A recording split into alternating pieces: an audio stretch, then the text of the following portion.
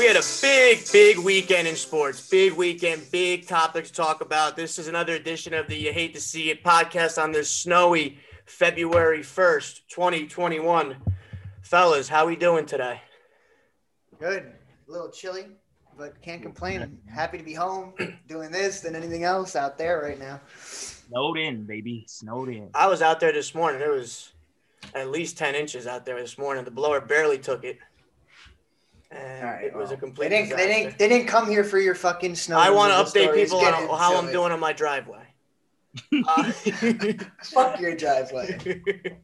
All right, so headlines right off the bat. All right, this story broke when we were out having a good time Saturday night. Obviously, keeping our social distance and everything like that, COVID protocols. Looking out for Saquon. Looking out for Saquon in Hoboken. Stafford to the Rams. This story broke. I was the first of the group night to break the story. That's bullshit. I was the first to break it. This podcast was the first to break it. If we could have gone live, we would have in the bar. Detroit. We're done with live, so I don't know what you're talking about. No, that's out. For the foreseeable future, I saw it at 4 a.m. in the morning when I woke up on your couch. That's when I processed the Stafford today. So Detroit gets a 2022 first, a 2023 first, a 2021 third, and Jared Goff. All right. Now, and Stafford obviously goes to the Rams. Now, we'll do this in chronological order here. We did find out that the Rams did inquire about Aaron Rodgers in Green Bay, and they laughed at him and said Aaron Rodgers is our quarterback for the foreseeable future. But I'll ask you guys this. I think it's a resounding yes. Are the Rams an automatic contender now with Stafford at quarterback? Yep, they're going to be competing with the Bucs, I think. But we haven't seen Stafford really produce in the playoffs. I think he's 0-3, and he hasn't really had much experience. I mean, Goff has a better playoff resume than him, but I think looking at it logically and watching them play, I think it's a huge upgrade. But they did give up a lot. I mean, I hate giving up 2 first-round picks, but you're doing this with the thought process that you're winning a lot of games, and these are late picks, which is like more bust potential anyway. So the Rams haven't had a first-round pick in since they started with Goff. I mean, they traded 2 then. They traded 1 for Cooks back then, and then they traded 2 for Ramsey. Ramsey's the only one that I guess really worked out for them. But I mean, that's what they've been doing, and they've been in the fight of it. They were making deep playoff runs. They had that 1 year. I think they were a little up and down, but I mean, for the most part, since McVay's taken over, they've been constant contenders, and that was with Goff at quarterback. I think Stafford is a huge upgrade. Yeah, This is his first chance to see him somewhere somewhere outside of Detroit where we know what Detroit is. I gotta agree with you 100%. It's an upgrade. I mean, they won 10 games with Jared Goff at quarterback, and for the most part, he's looked underwhelming. He hasn't been that guy they drafted with the second pick, or was it the first pick? I don't even remember. No, it was a second. I think wasn't Wentz. They trade up. That was a trade up with the San Francisco. They trade up 1 pick above him, right? Or no, that was a Trubisky. My bad. But yeah, it was. They did trade up for him. They mortgaged a lot. Yeah, and with Stafford, you said he hasn't had the big game experience, but I mean, he's been in the league a long time. This man he's is veteran quarterback for sure. Wily old. Sure. There's not a situation he hasn't been in. End of games. I mean, his arm strength, ability to make plays on the run. He's tough, which is more of the DNA of that Rams football team. I mean, it's a slam dunk. The only reason why, and here I know we're gonna get into Watson later, but the only reason why people had a mini overreaction about how it would affect the Watson market, well, the Rams essentially paid to get rid of Jared Goff. That's why they had to give up the multiple picks, because Jared Goff's contract is asinine. I mean, it'd be a similar situation if Philly were looking to get rid of Wentz. That's what they would have to do. They would have to throw in a bunch of sweeteners. What I love best about Stafford is saying he wouldn't play for the Patriots. I love that. Isn't Patricia back with the Patriots in some sort? Patricia's there, and his boy Amendola was played in New England, obviously. So he's probably like, yo, man, don't fucking go there. Well, he realized, yeah. New England, but real quick on Stafford, he's like at the point where he's not like I would say he's like towards the end of his prime, maybe a year or 2 left. But you still like he's not like a Phillip Rivers situation or like the even I think he's got you more know, than like a the one year of or the two left. yeah, no, I'm saying of his good playing. He can play for another 5-6 years. No, I think he's got yeah. more of a year or two left in his good play. I'm saying it's a different situation than for Phillip Rivers, you know, going into that situation. But that was a signing, you know, that's a little different. But I'm saying we can expect still a lot of Stafford. I think you could see some of his best years right now. Listen, the pressure. If McVay is what he says, what we all say and think he is, then I think this should work out very well. The pressure is going to be on Stafford without a doubt. This is going to be the most pressure he's ever going to face in his whole career. His whole career in Detroit has just been, oh my God, getting to the playoffs was an accomplishment. You know, it's always been, you know, icing on the cake of if they could win a game. Now you're going to have the pressure is going to be on. You're expected to be a contender. McVay, no more excuses now. With your quarterback, I'm going to try to play the backup. Oh, Goff's thumb. This is a great excuse to, you know, get him out of the lineup. All right, we saw that was definitely clear in Seattle. So now McVay's got to produce. Okay, here's your team. This is one of the best rosters in football on both sides of the ball. I think now they're one of the most complete teams in the league. No reason why you can't get it done now. And they were both, I believe, in Cabo. They were both on vacation in the same place, McVay and Stafford. And then this deal happened. So I'm just going to put that out there. I think another thing we have to think about too. I mean, you're going from playing basically his main competition every year was Aaron Rodgers. It was the cream of the crop. I'd argue his division schedule gets harder now. Playing against the three other franchises that I've been there. Like, I wouldn't say much harder though, but I'm saying in comparison to what he was looking forward to. But I mean, I feel like the NFC North has always been, at least for the past couple of years, or his career has always been competitive. Well, Chewy. Green Bay is always good, and then the Vikings and Bears are alternate being one. Like they fight with them. Detroit's usually finish later. I know. We're talking about going against Aaron Rodgers and Russell Wilson. You're talking about moving forward. I'm saying I was just saying I don't think it's much of a change from what he's been seeing. The 49ers have one of the toughest defense in the league year in, year out recently, and then you have a lot going on in Arizona too. So I mean, it's gonna be exciting. It's gonna be another good year in that conference. To build on your point, Chewy, right? The gap between the good teams in that NFC North and where Stafford's going to be now, right? Detroit was really low compared to the Packers and the Vikings. Now Stafford's in a position that he is one of the Aaron Rodgers and the Vikings teams compared to. He's no longer on a shit team anymore. You know what I mean? So you want to make the quarterback matchups. Okay, fine. The team matchups were very, very drastically different. As opposed to now, the playing field is a lot more even for Stafford. So you might see him actually play a little bit better, considering he's playing against a better team. He has a better team around him. Detroit is a dumping ground, man. It is literally like between the Barry Sanders thing. The only place worse is Houston, probably. Yeah, right. I mean, Detroit, Motor City Dan Campbell he's going to only be able to do so much of what he has. I'm very happy. I'm happy for Stafford that he got the fuck out of there. Like, it's just the bad situation. Then the question I also put on the board is, does Detroit still suck? Yes. Well, they got now they're gonna have a shot. Well, yeah, they're gonna have a shot to rebuild. Like, okay. Where I'm a big adamant of getting draft capital. Right. And here's the thing with that. Right? They're gonna try. Okay. Here's the thing with that. And Ernie Accorsi said this too when he was with the Giants, and now he's a long career in the NFL. Okay, we made the draft picks, and Jerry Jones did the same thing when he made the trade in Dallas with Herschel Walker. We got all these draft picks. Now we got to hit on them, because if we don't, then we do lose this trade. That's big. That's what it comes down to. I said it last year when I think they reached on Okudah. I really didn't like a corner from them that early in the draft, unless it's a slam dunk like me and Chewy can't miss Jamal Adams type prospect. Like you're not taking that corner who showed in the Clemson game. Yeah, I was just gonna say, me and Chewy said that point on. He's like, draft process that there was question marks about whether or not he was going to be a shutdown guy, and he had an up and down rookie season. So like you said, Dario, it's about hitting on those picks. I'm going to tell you who the next cornerback worthy of going in the top 5 is. It's going to be that kid Singletary out of LSU. Yep. That kid is a fucking dog, and he's still got a year left. He's coming out next year. I think next year is his first year to be draft eligible. And here's the thing with Detroit. He's going to be a dog. Detroit, I think, is in a better place front office wise than they have in a while. Okay, you maybe finally now you can say you got your head coach.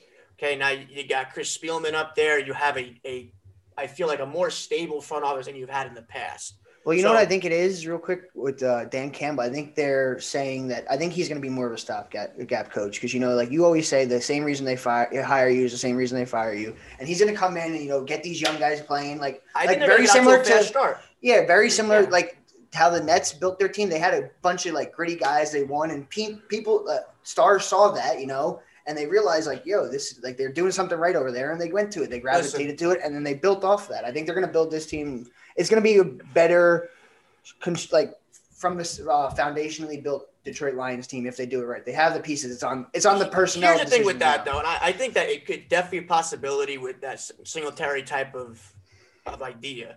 But if this guy can, if Motor City Dan can surround himself with good coaching, you bring in an OC, a DC, because he's definitely going to be a genuine, a true traditional head coach.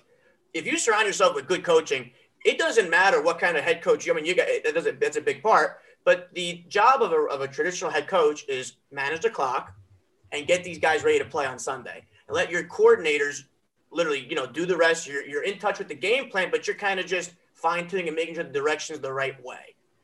You're setting the tone. I think as long as his message doesn't, get to the point where the team gets tired out, I think they have a shot if you get a good coaching staff, an experienced coaching staff around him, and that's where it starts and ends. Well, I was saying I just don't think he's going to be there for. Listen, everywhere he's been, the players have loved him. Okay, love the energy, but he has not been somewhere long enough for that to wear on somebody, which I could see that happening. But I love I love the energy. Let's move into something exact opposite. Let's go. He's taking kneecaps off. He's biting kneecaps, the whole thing. Like, let's go. He's the dude. All right. Going from one crazy press conference to probably the complete polar opposite in Nick Sirianni.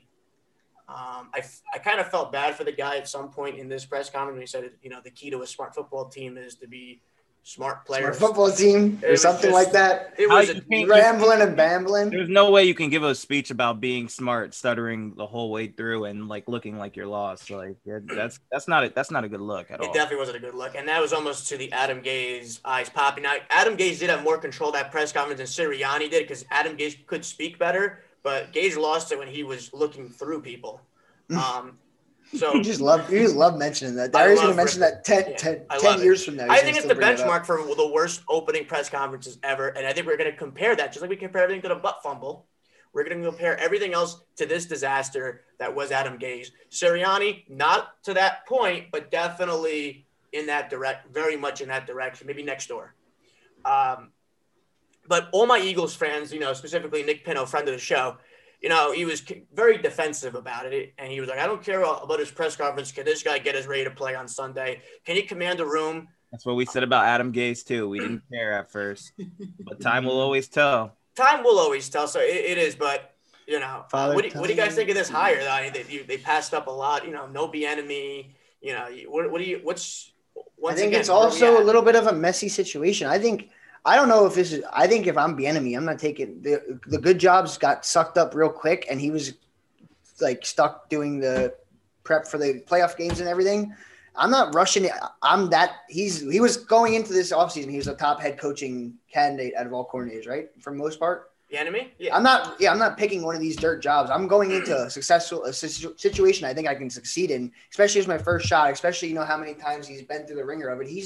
He's got it. And what's the worst? You win another championship with Tyreek Hill and Patrick Mahomes, Andy Reid, and all them. And like what? That's a downside. He's one of the highest paid coordinators in the league, right? He's got to be. I know Spags is. If he isn't, he will be next year. Now, here's a point, right? And there's a reason why teams don't go after these guys that are still coaching in the Super Bowl.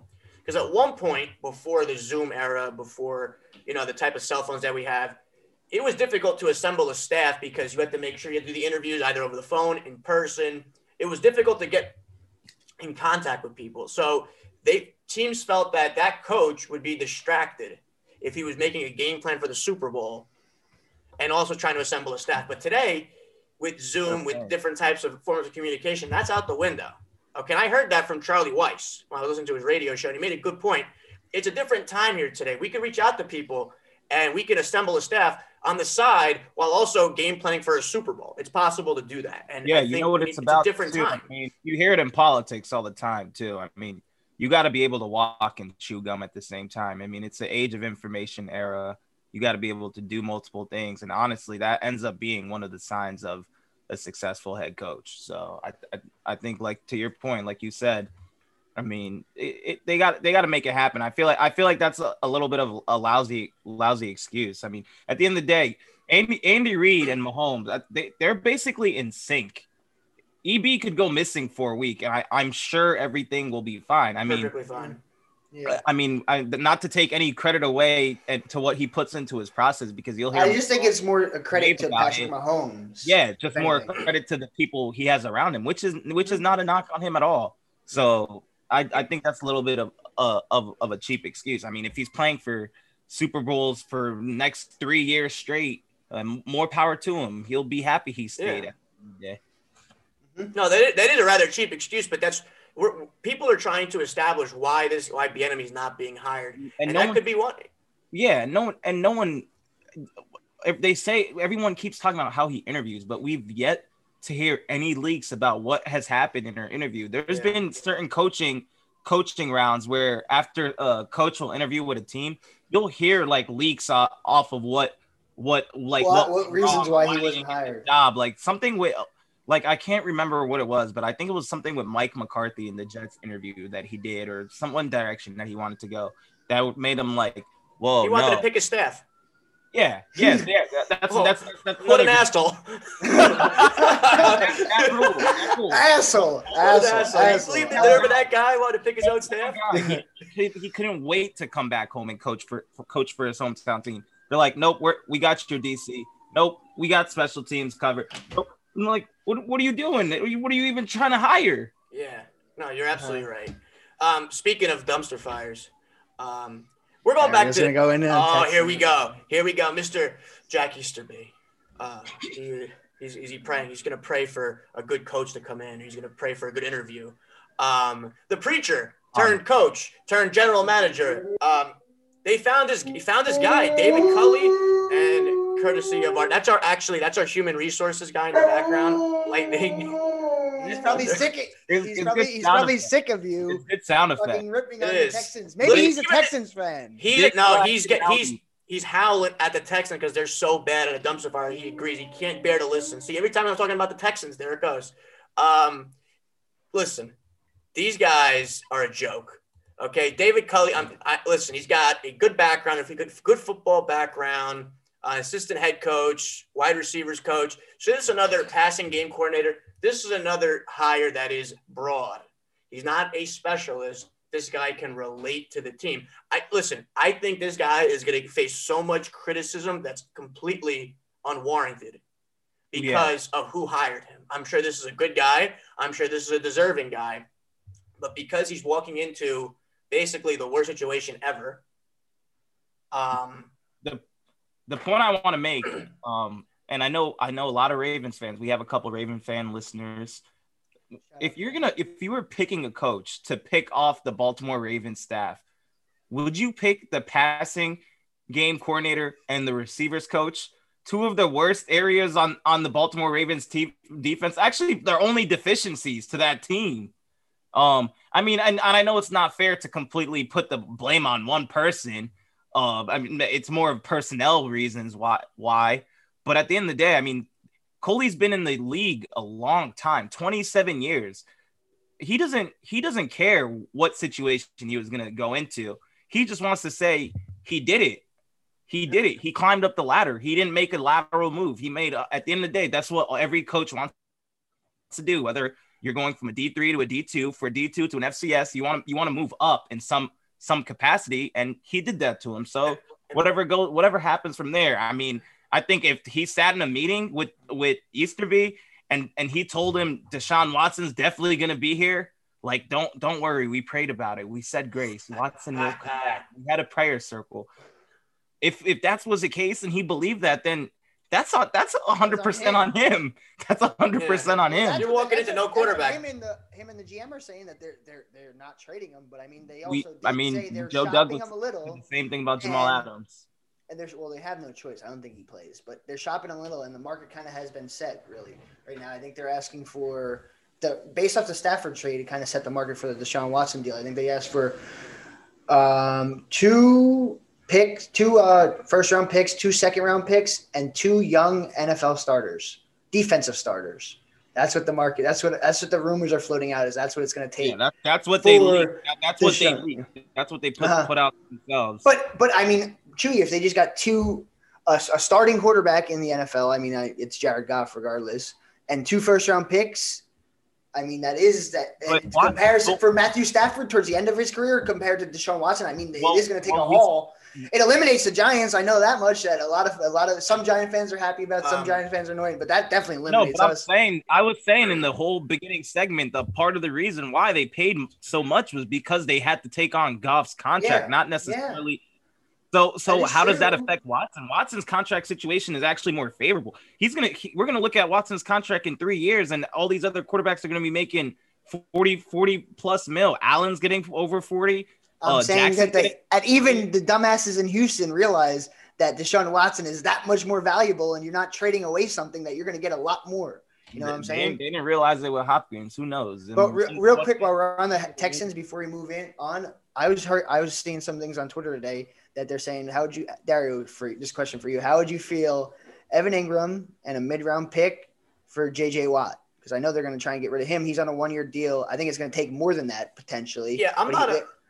You're going to have to extend him, but that would also mean you're probably not getting Leonard Williams back.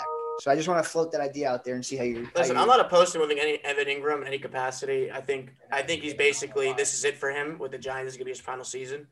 But once again, Evan Ingram. What? What'd you say? Pro Bowler Evan Ingram. Yeah, I don't know who stuffed that ballot box. Somebody's devoted a lot for him. It was the players and the coaches. It's a joke. It's a joke. It's a joke. It's a joke. Okay. And when I saw that, I said, okay, he's not bad. It's like, because he played good that week. Okay, and then he immediately reminded us why we don't like him. I'm torn because Leonard Williams played really well, and J.J. Watt is toward the end of his career. But real quick, going back to David Culley's. You didn't even give me an answer. I'm not giving you an answer. Refer to the company line of we'll take under review and we'll study some film. We'll get back to you. I wouldn't do it probably overall speaking. I think we can get something out of Evan Ingram still, but let's get off the Giants. David Culley's resume here, going back he was with the Eagles from 99 to 2010. So he's an Andy Reid guy at the end of the day. He was a wide receivers coach. Then he was a senior offensive assistant wide receiver coach. Then he went to Kansas City, was the assistant head coach 2013 to 2016. Then he was the Buffalo Bills quarterbacks coach, and then he ended up in Baltimore in 2019. He also went to Vanderbilt, graduated with a degree in health and physical education. So he's a gym teacher. That's a huge plus. He's a football guy. Shout out gym teachers and head coaches, Joe Ravito. But look, at the end of the day, who knows what Easterby told him, and that's what's going to decide his fate over there. So here we go. Let's move on to the big game. We're not going to give any picks yet, but we're definitely going to talk about some storylines. Let me ask you guys, what is the biggest difference between Week 12 and now for the Bucs and Chiefs? Why is this matchup different than what we saw earlier in the season? I'll let Chewy start. Go ahead, Chew. What do you got? The biggest difference to me, it would have to be the way the Bucs are playing on offense. They've gotten Leonard Fournette involved. He's going. Brady's been in rhythm with his receivers. Antonio Brown's out for the Super Bowl. Is he playing? He's going to play. He's going to play. I'm saying he's going to play. Okay, so yeah, Maybe so then limited. they have all their receivers clicking. Evans is looking healthier. So I think that's the biggest difference for me. With the Chiefs, nothing has really changed with the Chiefs. Their offense is their offense. They can't really be stopped, and their defense makes plays when they need to, and they get stops in the red zones and hold teams to field goals, and just knowing that their offense is going to score 7. There's personnel-wise, there's not too much different. I mean, I think both teams are a little more banged up. Eric Fisher isn't playing. That's a big development. That's a big difference. Maybe they get a better pass rush, but then again, they're probably going to be scared to blitz them anyways. But if you can get pressure with 4, it might create some havoc for Patty Mahomes. So that's my main differences. I echo that, most of that too, but I think the pass rush is going to be better for sure. Because I mean, that's what I think. At least I noticed in their playoff run that was a big part of their defense. You know, they were getting pressure on Rodgers, they were getting pressure on Heineke, and all that shit. You know, that it was like the way to stop Brady was kind of helping Brady for the first time. I noticed this was probably and then like you said, they were getting the groove offensively, and their wide receivers are meshing. They have 2 running backs that are doing the job. Their offensive line's reasonably healthy at this point, and they're all moving. They're meshing. The whole team is really meshing well. I think and that game was closer. I mean, it was a bigger differential. At least you were saying than the final score said. What? Let me interrupt you for a second. We have some breaking news actually while we're recording. We have Kansas City center Daniel Kilgore and receiver Marcus Robinson have been placed on the COVID list per Adam Schefter. We don't know if they'll be ready to go for Sunday. I don't know if that's – Isn't that a no? I don't think – is Kilgore their starter? Kilgore's the second string center. He's the backup, and DeMarcus Robinson is just one of the guys that rotate in. Guy. And honestly, my main takeaway from that is I like McCole Hardman to score even more now. We're not giving picks. The only thing I'm afraid of is big McCole guy. That's a tease. The only thing that could possibly this could spiral out of control is who else was near these guys and everything else like that. Because guys, remember, these guys are still in Kansas City. They're flying out Saturday. Simply no. You saw firsthand that the NFL is not – they've done so much to get through the season. If Patrick Mahomes gets COVID, he's fucking playing. I don't give a fuck what happens. Well, it's the last game of the season. Can't hold anything back now. Remember during the World Series, didn't Justin Turner? Yeah, he won it. He got COVID. He just ran out. What are they going to do? No, I won the World Series. I'm going to be out there. But yeah, this could be interesting. What if – I mean, I doubt it. It's definitely not going to happen. What if Chad Henne is quarterbacking in the Super Bowl? I think this will be more buried than the 9/11 conspiracies, the fucking Watergate. They will not. Patrick Mahomes is playing. Tom Brady's been playing unless they lose a limb on some freak accident. There's no way COVID or fucking concussion. COVID's not stopping this game. Weather, lightning, whatever happens in Tampa Bay, nothing. For me, the biggest, and you guys said it, the biggest difference between Week 12 and now is that the Bucs offense. They're clicking. They really found their groove. And I was actually listening to their quarterback coach today. He said they haven't even hit their stride yet. That they're kind of on that hit. They need about like another month. What are you going to say? What do you think he's going to say? Oh, we've hit our stride for. No, I think we're running out of fumes. It's okay that you can say hit our stride now, but he's saying that this offense guys are still feeling their way through it, and they're still killing it. There's a lot of fucking good players on that offense. I think the last Week 12, it's kind of looked at it kind of differently because the Chiefs really had no pressure on in that game. I mean, Tyreek Hill put up 300 yards in the first quarter. Help us on the way. But then they died out. They did, but here's the thing. And that's when me and Chewy said to ourselves throughout the season as Chiefs gamblers, real quick, I'll let you get back to your point. I just want to touch this real quick. Lost. That we said, this isn't the Chiefs team that's going to blow people out. Go ahead. No, it's done. Go. No, it's okay. You're like, you know what? This is like watching like Fox or just CNN just butting in. And I'll mute myself for the next 5 minutes. You can talk about whatever you want. Dario, please reclaim your time, sir. Jesus Christ here. I need like a talking stick. Where the hell was I now? The point I was trying to make before, as I've been interrupted the whole podcast, is that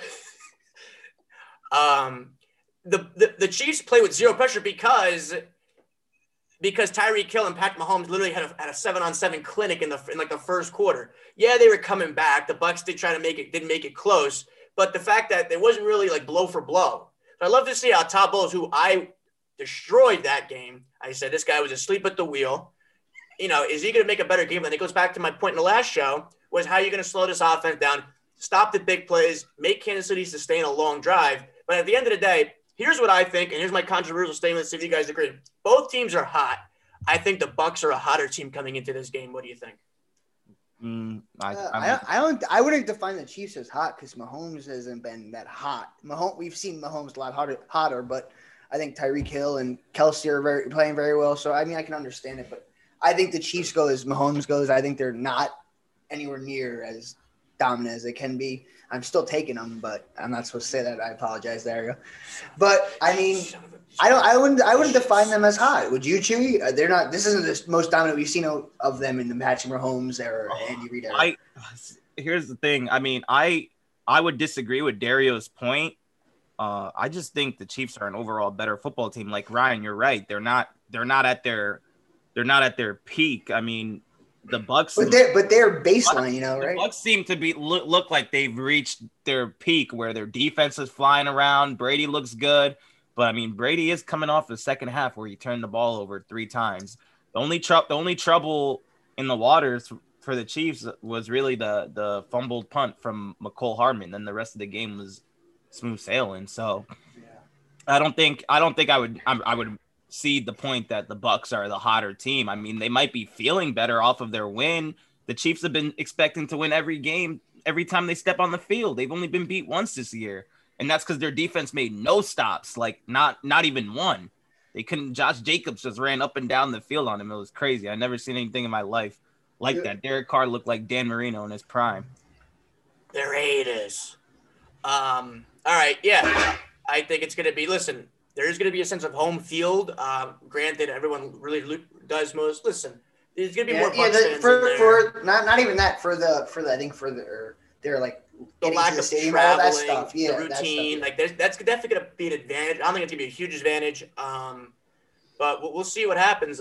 Brady said this morning that, or he was yesterday, he is planning to play to maybe past 45 years old. He's feeling that good about himself. It's the avocado ice cream. He's a capper. Next point. Let's go to the poll that we got. Big poll on the what is the view? What is the view on that? It's they're 2/3 are saying it's going to go over. The poll is we have over under 10.5 new starting quarterbacks for week 1 in 2020 season. We already have 2 with Detroit and LA. We know Watson's going somewhere, and then there's a bunch of that are up in the air really. And I was like, we were discussing amongst ourselves. I'm like, this might be one of the biggest changes at the helm for quarterbacks and we've ever seen in NFL history, like trades, fucking pulling the retirements, free agency. There's a lot going on. There's a lot. Yeah. It's a lot more moving. We see it resembling the NBA. I keep echoing this point. We see that more and more every day in the NFL as we progress, like with the trades and free agency and all that. So wait, the Twitter said over? Twitter's going 2/3 of our votes are at over right now. 66.6. I think it's going to be under, but listen, a lot can go wrong, a lot can change. It depends on a lot of teams will be hesitant. Listen, quarterback changes are huge. Teams going to feel 1,000% confident they're going to definitely improve their roster because if you don't, you're basically setting yourself back at least 3 or 4 years if you don't get it right. But yeah. So Twitter has spoken. The poll is still up until the end of today, right? 24 hours. Yeah, 18 hours left. We'll touch on it real quick on our next show. So just to give everybody an idea of what's going on, we are now going to be on Apple Podcasts, so you can just search us. You hate to see it. We'll be up there. Spotify as well. These episodes will be posted either that day or the next morning. But real quick, got to support my guy, Terrell Owens. I actually bought his new bottle of wine, his Cabernet edition that he has. It's called 81 Vino, 2017 Cabernet. I will be trying it tonight or tomorrow. I'll tell you how it is. But shout out T.O. Get your popcorn ready, folks. Get your popcorn ready, folks. Shout out T.O. for launching his new line of wine. These are going to expand, too, from Cabernet to other stuff, too. So let me tell you, big moves being made over there with T.O. Big moves. And he was doing sit-ups as he was making the wine, so – huge. What, do you think he was crushing the grapes with his abs? I think he was. It's a possibility. We never know. He was eating the grapes like they were popcorn. But on the back it says here, like every one of his 1,078 career receptions, 153 touchdowns, 15 seasons of electrifying plays, this wine is sure to put on a show. So we'll see what happens. That's the best promo for a bottle of wine I've ever seen in my life. Yeah. We love you, T.O. T.O., you're the man. I wish T.O. could listen to this podcast. We give him a shout out. Definitely gonna try this with dinner tonight and see how it goes. So with that being said, everyone please enjoy the rest of your Monday evening. Stay warm. A lot of snow out there. And hit up Ryan. He'll be out there shoveling tonight. If you guys might want. I'm not shoveling. I'm driving a plow. Get the fuck out of here. I'm not. The plow. You have reached the plow. Good evening, America.